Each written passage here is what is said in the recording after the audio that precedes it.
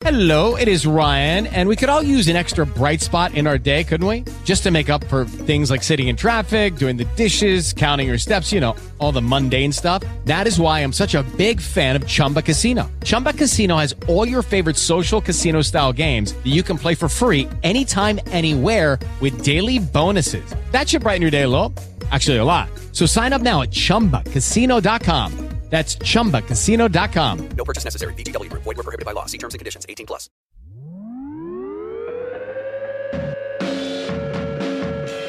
All right, and welcome to Fast Break Breakfast, NBA podcast. My name is Keith, here alone for another solo interview episode. Chuck and John will be back at some point, probably pretty soon. We don't have it on the books yet, though. Today's episode is talking about the Memphis Grizzlies, my favorite team. It gets kind of dark. I personally am on board with we don't need to start over because every other team that's starting over is ahead of us on that game. So I'm ready to ride out the golden years of Mike and Mark and hopefully Tony and win some games with my guest, Peter Edmiston. Not really on the same page there. And we talk about some of the Grizzlies' failures. We don't get as deep into some potential crazy trade ideas that I have, just because there wasn't enough time and we had to talk about all the other various disappointments.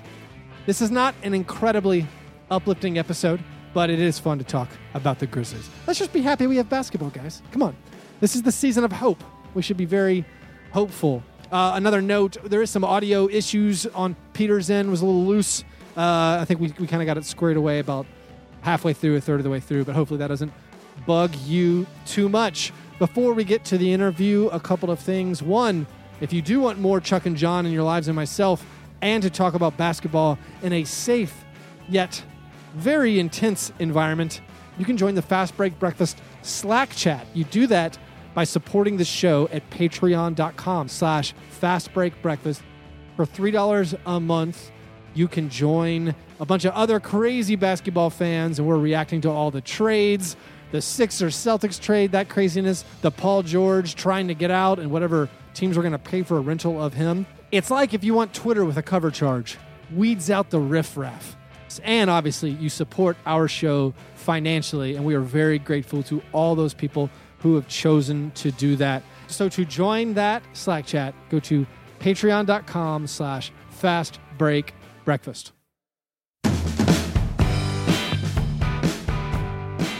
My guest today is a columnist covering the Grizzlies for the Memphis Commercial Appeal, the host of the Locked On Grizzlies podcast, my favorite Locked On podcast, I'll say it, and also a radio host in Memphis. It's Wolo and Pete in the morning, is that correct? That's right. Yeah, as an outsider. I don't listen often to that one. I get all your goodies from the Locked On Grizzlies. But Mr. Peter Edmiston, a return guest, how are you doing this morning? What's up, Keith? How are you, buddy? Man, I'm great. I'm glad you're back on. Excited about it. Ready to talk some Grizzlies. I haven't been able to talk Grizzlies for a while on the regular podcast. It depresses my other co-host John, and we've been just talking about general NBA. We're You've been talking Predators. Have you been talking Predators mostly? We have talked a lot of Predators for an exclusively NBA podcast. They came up quite a lot. Because let's be real, NBA conference finals, not that awesome. Right. So yeah, we definitely. I jumped on the Predators bandwagon, which is a very welcoming bandwagon. I live in Nashville, so they're just open arms. I could cheer for the Grizzlies for 15 years, and some people still look at me sideways, because I'm living in Nashville. But anyway, yeah. But no, the other guys, John and Chuck, they're big Predators fans. They were already well on the bandwagon before all the playoff success started. But before we get any farther, Peter, it is important. Did you have a chance to have breakfast? And I know you're an apple man. I don't know if you had any good apples lately. Well, here's the problem. Yes. My preferred apple is the Honey Crisp, and it's out of season, so you got to pay an arm and a leg to get the damn Honey Crisp, and it's not the quality's not great. You got to fly it in from increasingly difficult spots. It's like $3.50 a pound. I mean, come on, man. What are we doing here? I can't. I'm not made of money. I'm not Robert Pera over here. I can't just be paying $3.50 a pound for, and they're big. So like, one of these apples is probably a pound by itself. Yeah. So you're talking about, I mean, it just, the economics, you can tell, Keith, the economics don't make any sense. Those are Jermichael Green prices. Oh, you ain't kidding. So I've gone to the Pink Lady, which, is not my favorite, but it's an okay alternative for a little cheaper. And that's what I had this morning, along with some Belvita breakfast biscuits. Okay. Yeah. Those are delicious. I like to have some of those. I kind of have those midway through my show. I'm on 7 to 10. I kind of like to pop those in midway through the show to get a little energy boost. As I continue. That's my norm for most mornings, is some kind of a fruit, typically an apple, but occasionally, grapes, blackberries, bananas could be in the mix as well. And then some kind of a breakfast biscuit situation. That's what I always go with. I've still never had a Honeycrisp apple. I don't know anything about the fact that there's different varieties of apples. I just thought there was red ones and green ones, and that's just I don't. Come on, you're killing me. No, I thought you'd bring me one. I told you next time I go to Memphis, just have a Honeycrisp waiting for me. But I guess I don't know when I'm going to see you, and I can't just walk around with apples. I can't just walk around with apples in my hands. Well, I'm not Johnny Appleseed over here. I'm not walking around with fruit baskets. Did you have a special Father's Day breakfast? We're recording this on Monday, the day after Father's Day. Yeah, I did. No, I did. And actually, on the weekends, I typically go with eggs and Cheerios. But no, my wife made me some cinnamon rolls, which was great. And she made bacon and eggs, which was wonderful. She will occasionally make sausage gravy, though she didn't this Father's Day because the kids were, a little bit of a handful. But yeah, that's what I really, if you want my real breakfast, I want sausage gravy, biscuits, sausage patties, eggs over medium, please. Thank you very much. And that's probably good enough for me for now. Well, those are some spectacular, strong, hearty breakfasts. Oh yeah. You got to go hearty. It's all the work I do out in the farm. That's right. Farming out these great takes on basketball. They don't just fuel themselves, Keith. You got to keep the energy levels up. That's right. These hands aren't smooth by themselves. That's exactly right. They don't look like little baby hands by themselves. That's right. All right, well, moving to the Memphis Grizzlies, a team which you have told me before you try to cover from a more dispassionate, objective angle. Right. I do not. I wear my emotions on my sleeve. I do try to be objective when I'm figuring out what's best, but I have difficulty separating myself. So right now, Grizzlies fans, we're at maybe a crossroads. Everyone wrote their, is this the end of grit and grind stories for the however many years in a row? But it's starting to feel like it might actually be true. So I'm curious, from your perspective, as someone who can maybe quash his emotions a little farther down, what do you think this offseason is going to look like in regards to the grit and grind? And by that, obviously, I mean half of Mount Grismore, Tony Allen, and Zach Randolph. I don't know. I think it's difficult, Keith, because, if you look at it from a dispassionate standpoint, if you have to kind of admit that the results haven't really turned over to the next page, so to speak. You haven't really clicked. You haven't turned the corner. You're talking about 4 first-round exits in the last 5 seasons. You're talking about really only one series win since the finals, since the Western Conference Finals run. That was against a pretty depleted Portland team. You've had opportunities. You had that Game 6 against the Thunder that you lost by 20 when you had really stifled Westbrook and Durant in that series. You had the Warriors in a decent, as good a position as they could have possibly, you could have had them in spite of injuries and everything else. You've had some chances and just haven't been able to take that next step. And I was talking about this a little bit on my show this morning, as a matter of fact. I think honestly, like around here at least, Keith, the appetite for grit and grind. I don't know how in people's heart of hearts. I mean, if you're just being honest with yourself, and I'll probably talk about this some on my podcast in the next couple of weeks. But if you're really being honest with yourself, are you really supporting bringing everything back? Like, are you really excited about that? Does that get your juices flowing as a fan to say, we're going to bring the whole gang back. We're bringing everybody back. We're rolling this thing back together. What is the excitement level for that? Because I mean, I don't really see, it's nice to have everybody back together. There's certainly familiarity and all that stuff, but the fans, I mean, the attendances were just kind of okay. They struggled, and I would say probably didn't sell out Game 3 in the playoffs. And technically, they did. They announced that they did, but I was there, and I'm not so sure that they did. No, I'm with you. From someone who resells most of my tickets, I definitely turn I turn a wary eye to the announcements of sellouts. Like, really? Right. Yeah, exactly. And so I think, like, are people really excited by that? People that say they don't want to blow it up or they don't want to make changes or whatever, are you really excited by that again? Well, Does that really get people going? Because I don't see it. I don't see that that's the case. Me personally, I look at it in this situation more that if you don't bring back some of these guys, I'm not sure what the alternative is going to be.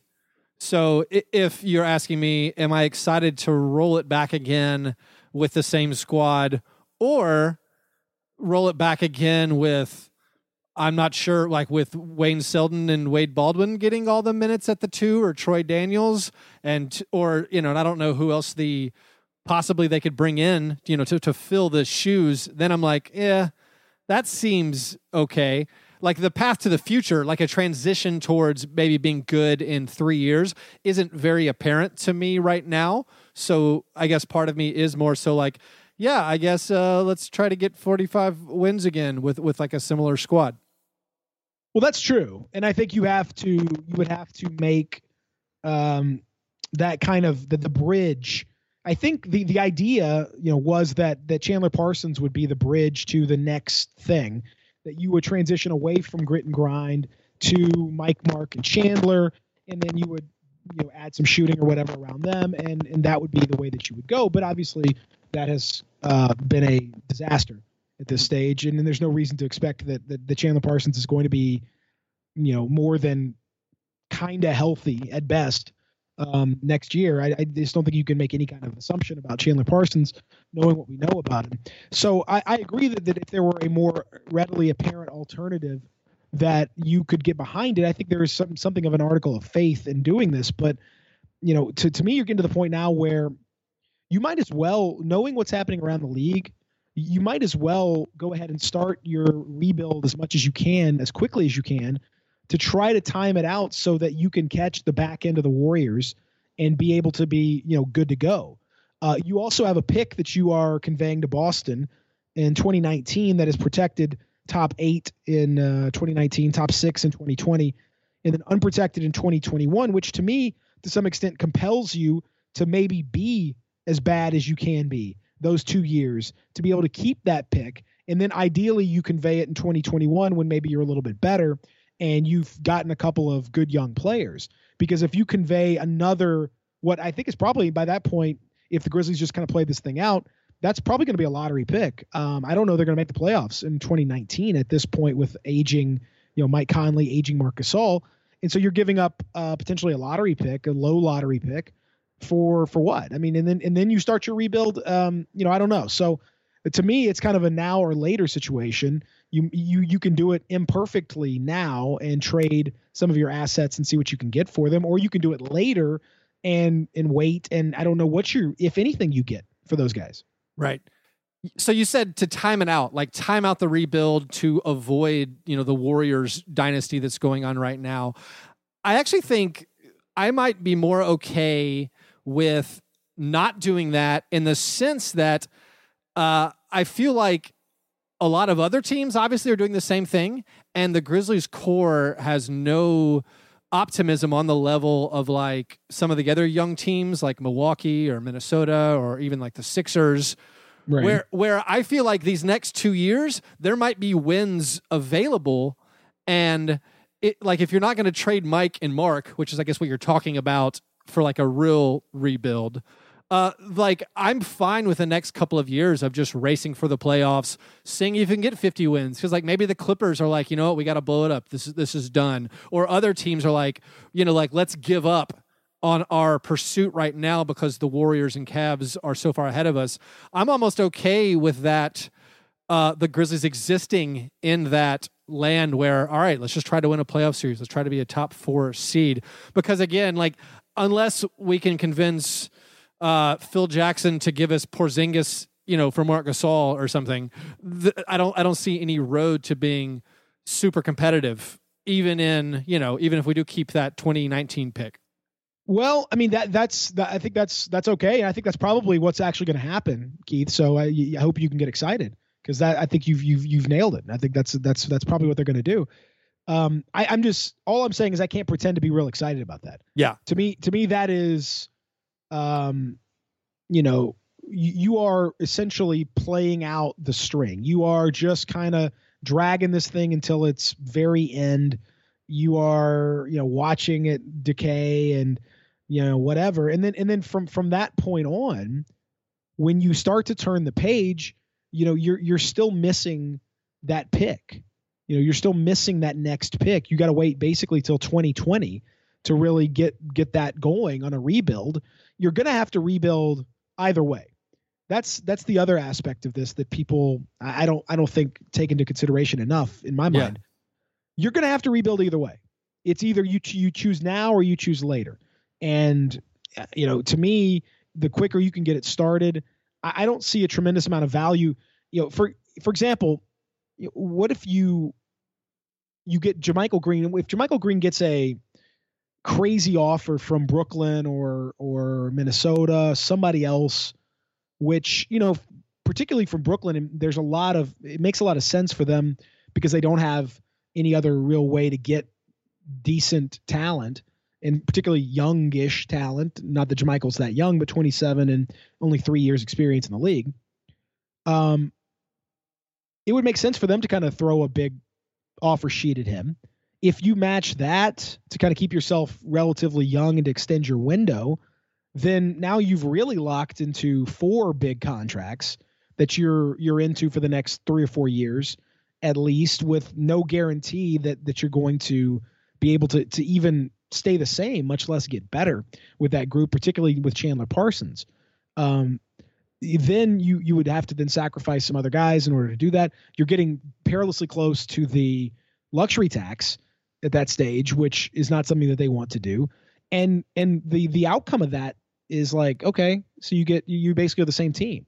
Like I don't that to me doesn't really get you fired up unless you expect huge development from Wade Baldwin or Deontay Davis or Wayne Selden or something like that. I don't expect it from Jarrell Martin. Other than that, I just don't see it, Keith. So to me, like I'm not saying it is what it is. You have to do the best you can. But in terms of like what's going to excite you, I don't know that much of that path sounds terribly exciting to me. You said something on your Locked On Grizzlies podcast that really excited me. Although then I think in a later episode, John Hollinger kind of shot it down, though not specifically. You talked about the Grizzlies getting under the cap a little bit, which I assume would involve them kind of renouncing all their the rights for Vince Carter, Tony Allen, Zach Randolph, which then you could then re-sign still under the non-bird exception. But you talked about getting a little bit under the cap and absorbing someone like Tyler Johnson, who the Miami Heat might want to get rid of to clear space to sign a Blake Griffin or a Gordon Hayward. And I got to be real, I got all tingly. I love Tyler Johnson. And just the idea of the Grizzlies being able to get, like a starting caliber guard who's a combo guard who could play some backup point, which the Grizzlies have desperately needed a backup point. Man, I got super excited. But then you're talking about real luxury cap log jam in 4 years because his contract balloons to $20 million a year. Right. So next year, yeah. Are there any other guys like that, or like would you be on board with that? And that does kind of lock the Grizzlies into like we're still going for it for a couple more years and can't do much else besides adding that. Well, see, the parallel to that is that I would want, in that case, from Miami, I would want their 14th pick, and you may have to throw in, something on your end, but the fact that you're taking that contract off their books and allowing them to sign not only Gordon Hayward, but then also the reason they would do it is they want to bring back James Johnson and potentially Dion Waiters. You're doing them a favor. You're really doing them a solid by doing that. And you're having to renounce your guys, and so it could be tricky for you. You do that, and you would ask them, say, man, look, I need you to give me your 14th pick. And so in that sense, you get Tyler Johnson, who's talented player, but he's not going to be worth that contract when it balloons up. It was kind of a little bit of a surprise that they matched Brooklyn's offer sheet last year. But to me, you do that. You add a good young talent. Who's going to be a little bit overpaid, but that's the way it goes. But more importantly, you add that pick in a pretty deep lottery, which then allows you to start to kind of look ahead to the rebuild and gives you another piece to work around and to develop, because they're going to have to get these pieces. You're going to have to start developing, and you're going to have to start getting some hits in the middle of that. That's why I really thought that, would be the best of both worlds. Now I don't know that they want to go that far, and I don't know that the market is there, but Miami really does need to clear that space. It's important for them to do that. To a lesser extent, you could see San Antonio try to clear some space too for a couple different ideas that they may have, and you could get 29 and 59 in the draft that they've got. That's not quite as appealing, but again, for the Grizzlies, Keith, they need this. There's just this big gap of talent between the old guys and the young guys. You got a bunch of young guys who haven't really proven anything, and you got a bunch of old guys who are still good, but how much further can they take you? And then this in between, basically James Ennis, okay. Troy Daniels, okay. Again, these are 8th, 9th guys on most teams. JaMychal Green, I like, but I don't know if I like him at $15 million a year. There's got to be some work done in the middle ground there, and getting picks, getting young guys that are talented helps you to do some of that work. What specifically would you do if you were the one calling the shots? Are you advocating for a trading of a Mike and a Mark, or is there something smaller? Like, I don't think Miami is going to give you that pick even to get off, the $6 million of this year. So do you have any specifics that you're hoping that the Grizzlies do, or that you would do? Again, I mean, it's hard to say without knowing specifically what is out there. For example, I could tell you, I know for a fact that they were very active at the trade deadline with a lot of different types of trade offers, but they didn't like anything. They couldn't find anything that they really just loved. So they're trying. They've tried a few different approaches. And I think that they are open to, a few different things, but the reality is that it's without knowing, like I could advocate for a Marc Gasol trade, but I don't know what specifically could be out there. It would be hard for me to speculate. Like I could say, I would ideally like to say, hey, Boston, give me Brooklyn pick next year and give me Jaylen Brown or give me Marcus Smart. Yeah. And okay, I would probably do that, but is that realistic? Could that be out there? It's hard to say. I don't know. So if you're in an ideal world, I would start the rebuild. If you're asking me personally, what I would do, taking fan business considerations out of it, if I'm just strictly looking at a basketball standpoint, I would start the rebuild, because I think internally there is definitely friction between Mark and Fizdale. They don't terribly see eye to eye. They can work together, I guess, but I don't think it's ever going to be ideal. And, it's that's part of the reason why the Grizzlies have been so inconsistent over the last few years. Mark is a tough guy to coach. And so if you really want to try to turn the page, I think it would make a lot of sense to do that there. Now, if you're getting nothing, then no, I wouldn't do it. If you're getting a couple second round picks and a decent player, no, I wouldn't do that. But if you can get a return that's valuable, then I would do that. And if I'm trading Mark, I'm trading Mike. I'm not going to go halfway on a rebuild. To me, you have your pick next year, and then you have the protections on that pick that's Boston's right now. I would either try to get that pick back from Boston or try to be so bad as to make sure I keep that pick for those 2 protected years, which ideally 3 years of being bad if you play your cards right and you develop some of your young guys. You should be able to get back into position to be okay going forward. That's obviously a risk, but to me, it's a risk that you're going to have to take because I don't see any other. This core group is not. You're not going to have any more success with this core group than you've already had. So now you're just kind of. It's just a question to me of, do you want to do it now? Do you want to do it later? And how much do you really want to milk this thing? I think we've talked about this before. I can't remember if it was on the podcast or not, but my concern with that scenario, the trade Mike and Mark can be bad for 3 years, is from the business side. In the city side, I assume, attendance would crater. No one would go to Grizzlies games. And I'd be super nervous until Seattle has a franchise of doing that in Memphis, of announcing to your fans like, hey, we're going to rebuild for the next 2 to 3 years. Because I think that would put the franchise in some pretty uncomfortable financial situation. See, I don't think that, for example, Indiana is looking at a situation now where they're going to have to rebuild. They don't have great attendance. Mm-hmm. They're going to have to do the same thing. And, their attendance would probably be worse than the Grizzlies. To me, you've spent all this time in Memphis trying to build a team that can withstand this. At some point, I remind you, you're going to have to go through this. It's going to happen. And I don't think waiting an extra 2 or 3 years is going to make your fan base any stronger than it is now in order to withstand that. Either you can or you can't. And financially, teams rely less and less on gate to cover their costs. I mean, with the new television deal, with the amount of revenue that is shared, with the different marketing opportunities that are out there, yeah, obviously you would like to have as much attendance as possible, and that's a big help, and you want to engage your fans and all that stuff. But it's not the absolute necessity that it used to be. And I mean, Keith, I've been to pretty much, I don't know, probably 35 of the 45 or so, or maybe 40 of the 45 plus games, including playoffs this year. And I mean, the attendance was okay.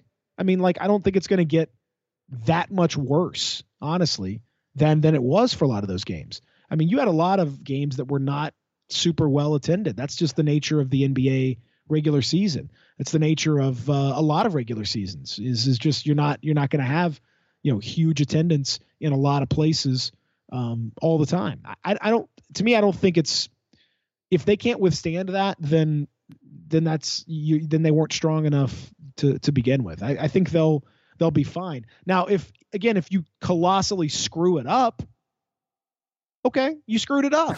I mean, whatever you do, you have to do well. I mean, if you think so poorly of the front office, and I mean, people are like, oh, I'm glad they don't have a pick because they always screw up their picks. Well, I mean, geez, that's, you need to change your people if you think that poorly of them. If you think they're going to screw it up that bad, then you got to have different people in charge, man. You're going to have to go through this one way or the other. And you could screw it up like the Timberwolves have and have 13 straight lottery picks or whatever. But you hope that you don't. You hope that you get a Sam Hinkie thing where you're awful for 3 years and then you've got a good core that you can build on. That's the hope anyway. Yeah, I'm still to kind of close on that section of the conversation. I'm still more. I would rather put it off to later while I have 2 all-star-ish players on my team. Like, there's no guarantee. Who knows how long it would take again to get 2 all-stars? But that'd be my main concern. Just divorcing your personal opinions on what you would do. Mm-hmm. What is your prediction on these 4 free agents, Tony Allen, Zach Randolph, Vince Carter, and then the restricted free agency of JaMychal Green? The Grizzlies roughly going to have something like 20 to 26 million before they hit the luxury tax. Maybe they'll get rid of Brandon Wright and contract have a little more room. But if you're working with roughly $25 million, what is your prediction for what happens with those guys? Yeah, I think it's really all going to depend on JaMychal and what kind of offer he gets, because I think they're all those guys are waiting, and they're all aware. I mean, I talked to Vince Carter a lot about that. He's aware that he's kind of the last guy. Tony Allen is aware that this is going to be a little bit of a tricky thing, and that you're not looking at absolutely maximizing your money if you're going to come back with the Grizzlies. Zach may be a little bit different because he felt like he gave the Grizzlies a discount last time around. And I think he's not super pumped about another discounted contract. He may not have a choice based on age and opportunity, but I don't think he's super excited about, some kind of a real hometown discount. I don't think that's going to happen unless it absolutely has to from Zach's perspective. I don't think that they match JaMychal over, like, if Brooklyn comes in with 4 years, 55 or something, I don't know they match that. I would, if it's in the neighborhood of 13 to 14 mil a year, I don't think they want to do that. I don't think they want to commit necessarily to that. And if that's the case, then I think they do bring back Zach probably on a short-term deal, 10 million, 9 or 10 million per for maybe 2 years, maybe the second year's an option. Tony would probably be, 4 or 5 per, same kind of thing. And Vince probably gets that 2-year deal with the 1 year, non-guaranteed or partially guaranteed, something like that for, similar to what he made this year, 4 million, 5 million. That probably puts you right around where you're going to have to be. If JaMychal isn't matched. If he is matched, then I think you're talking about probably you're going to have to lose Tony, I would guess, and maybe also Vince. I think they would probably prioritize Zebo, just maybe even from a PR standpoint, even though positionally it's similar. I think it's really hard to let Zebo go. And Tony may come back just because I think he would be more likely to take a serious discount to do so. So yeah, I that's probably it. It all just hinges on JaMychal to me, and how much they want to keep. They like him and they value him, but I don't know if they value him, 14 or 15.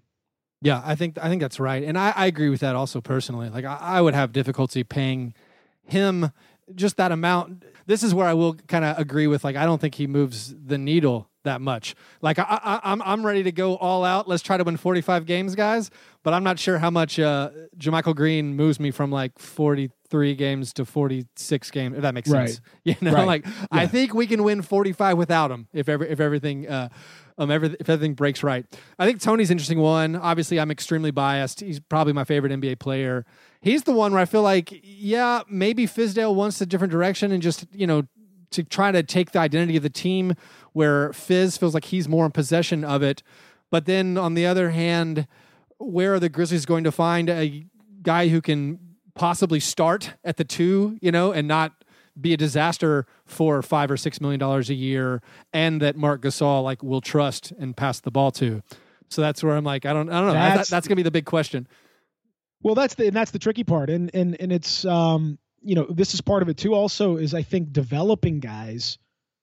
This is my thing, Keith, is if you're trying to develop these young, at some point you really have to actually trust and develop the young players. I'm sitting here watching Golden State, and they're playing Patrick McCaw, 38th pick in the draft, in the finals in Game 5 in legit time, not garbage time, but legitimate time. I mean, yeah, they're really good and all that, but you're still that's incredible development. They played Ian Clark good minutes in the postseason. They played McCaw good minutes in the postseason. They played McAdoo for the last 2 or 3 years. They've done that with these guys. You can develop your players. Look at what the Spurs did. And yeah, I mean, I realize, what happened in the Western Conference Finals, but they played serious minutes for guys that were very much developing. DeJounte Murray never sniffed the series against the Grizzlies, and he ends up playing good minutes in the following 2 series. The teams are willing to do this, but for the Grizzlies, they haven't. And part of it is these guys can be a little bit of a distraction. If you're bringing Tony Allen back, he's going to want to play. He's not going to want to be the coach on the bench, watching Wayne Selden take that next step. That's not going to be Tony. He's not going to be into that. He will be griping and groaning behind the scenes if that's the case. Vince Carter does not want to come back and play, 5 minutes, 10 minutes a game as a bit part player. He still thinks he can play. So if you're going to bring back these guys, they're going to play, which to me is going to impede the development of these young guys. You got to find minutes for Roddy Zagoratz. You got to find minutes for Deontay Davis. You got to find minutes for Wade Baldwin and Wayne Selden. And if you think Andrew Harrison can play or whatever, you got to find legit minutes for these guys at some point. You can't keep cycling them through and expecting them to develop without actually playing key minutes. And I don't think that's super compatible with bringing these guys back. To me, you're going to put the development of those players on hold for a year or two when you really can't afford to, in order to try to squeeze out another 45-win season. To what end? I don't. That's another reason why I think it's time to just kind of rip the Band-Aid off and to start developing for good or for bad. Whatever you got, you gotta try to make something out of it.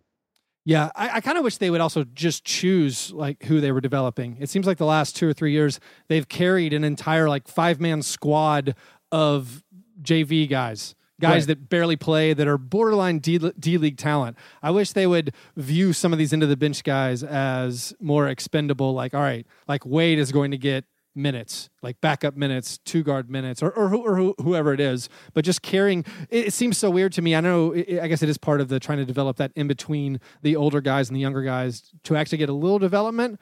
But with this timeline of, again, I'm in the camp of let's just try to make it to the second round of the playoffs. It seems weird for a veteran team to carry all these guys who they aren't even really playing, who are young.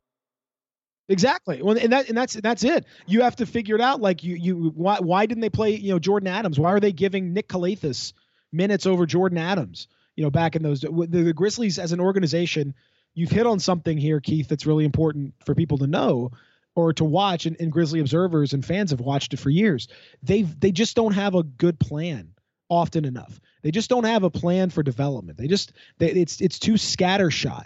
And guys, they draft guys based, Chris Wallace loves physical talent. And sometimes that trumps, mental talent. Sometimes that trumps fit. Sometimes that trumps what the guy can actually do. How would he have any kind of a fit whatsoever?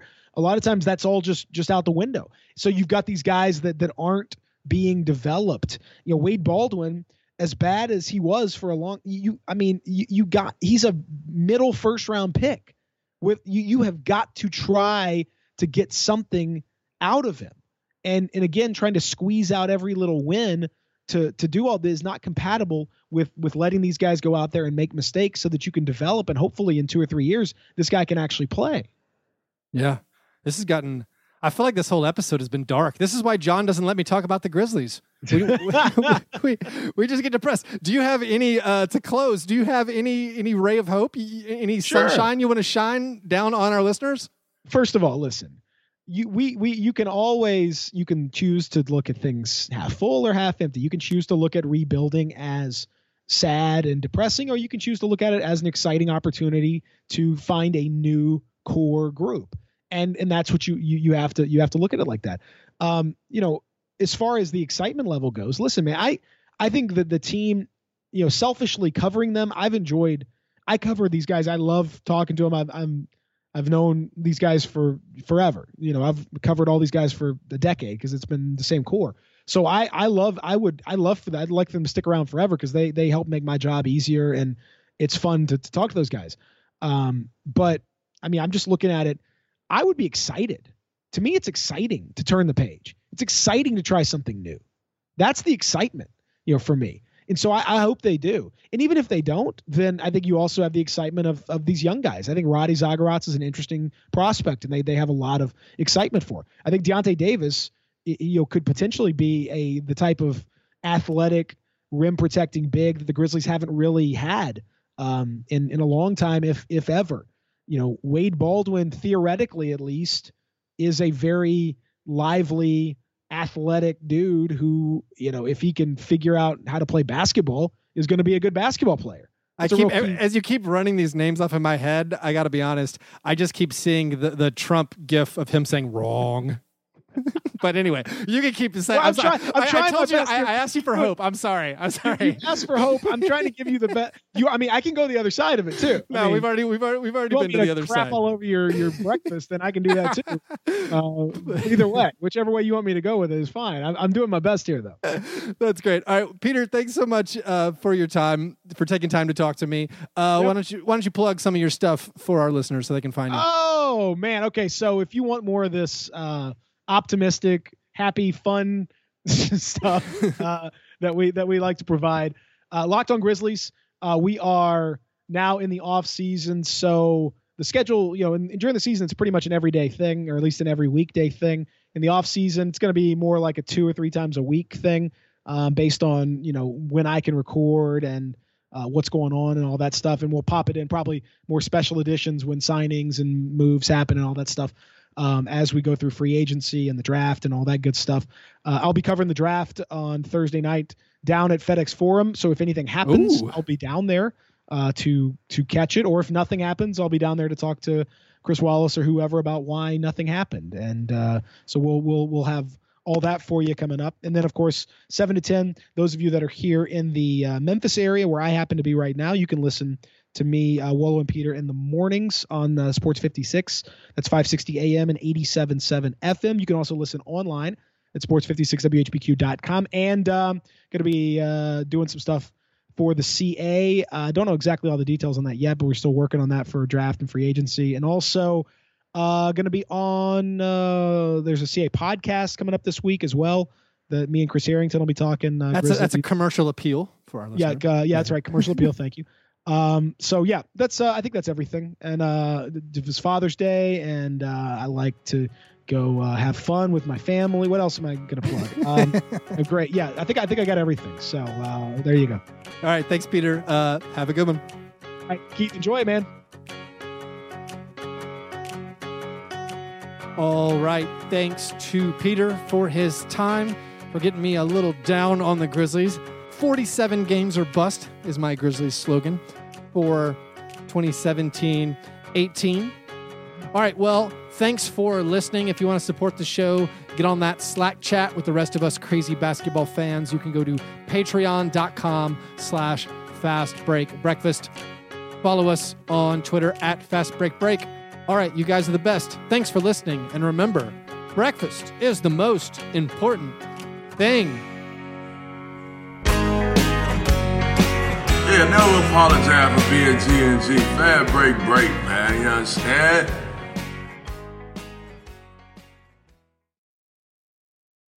With the Lucky Land Slots, you can get lucky just about anywhere.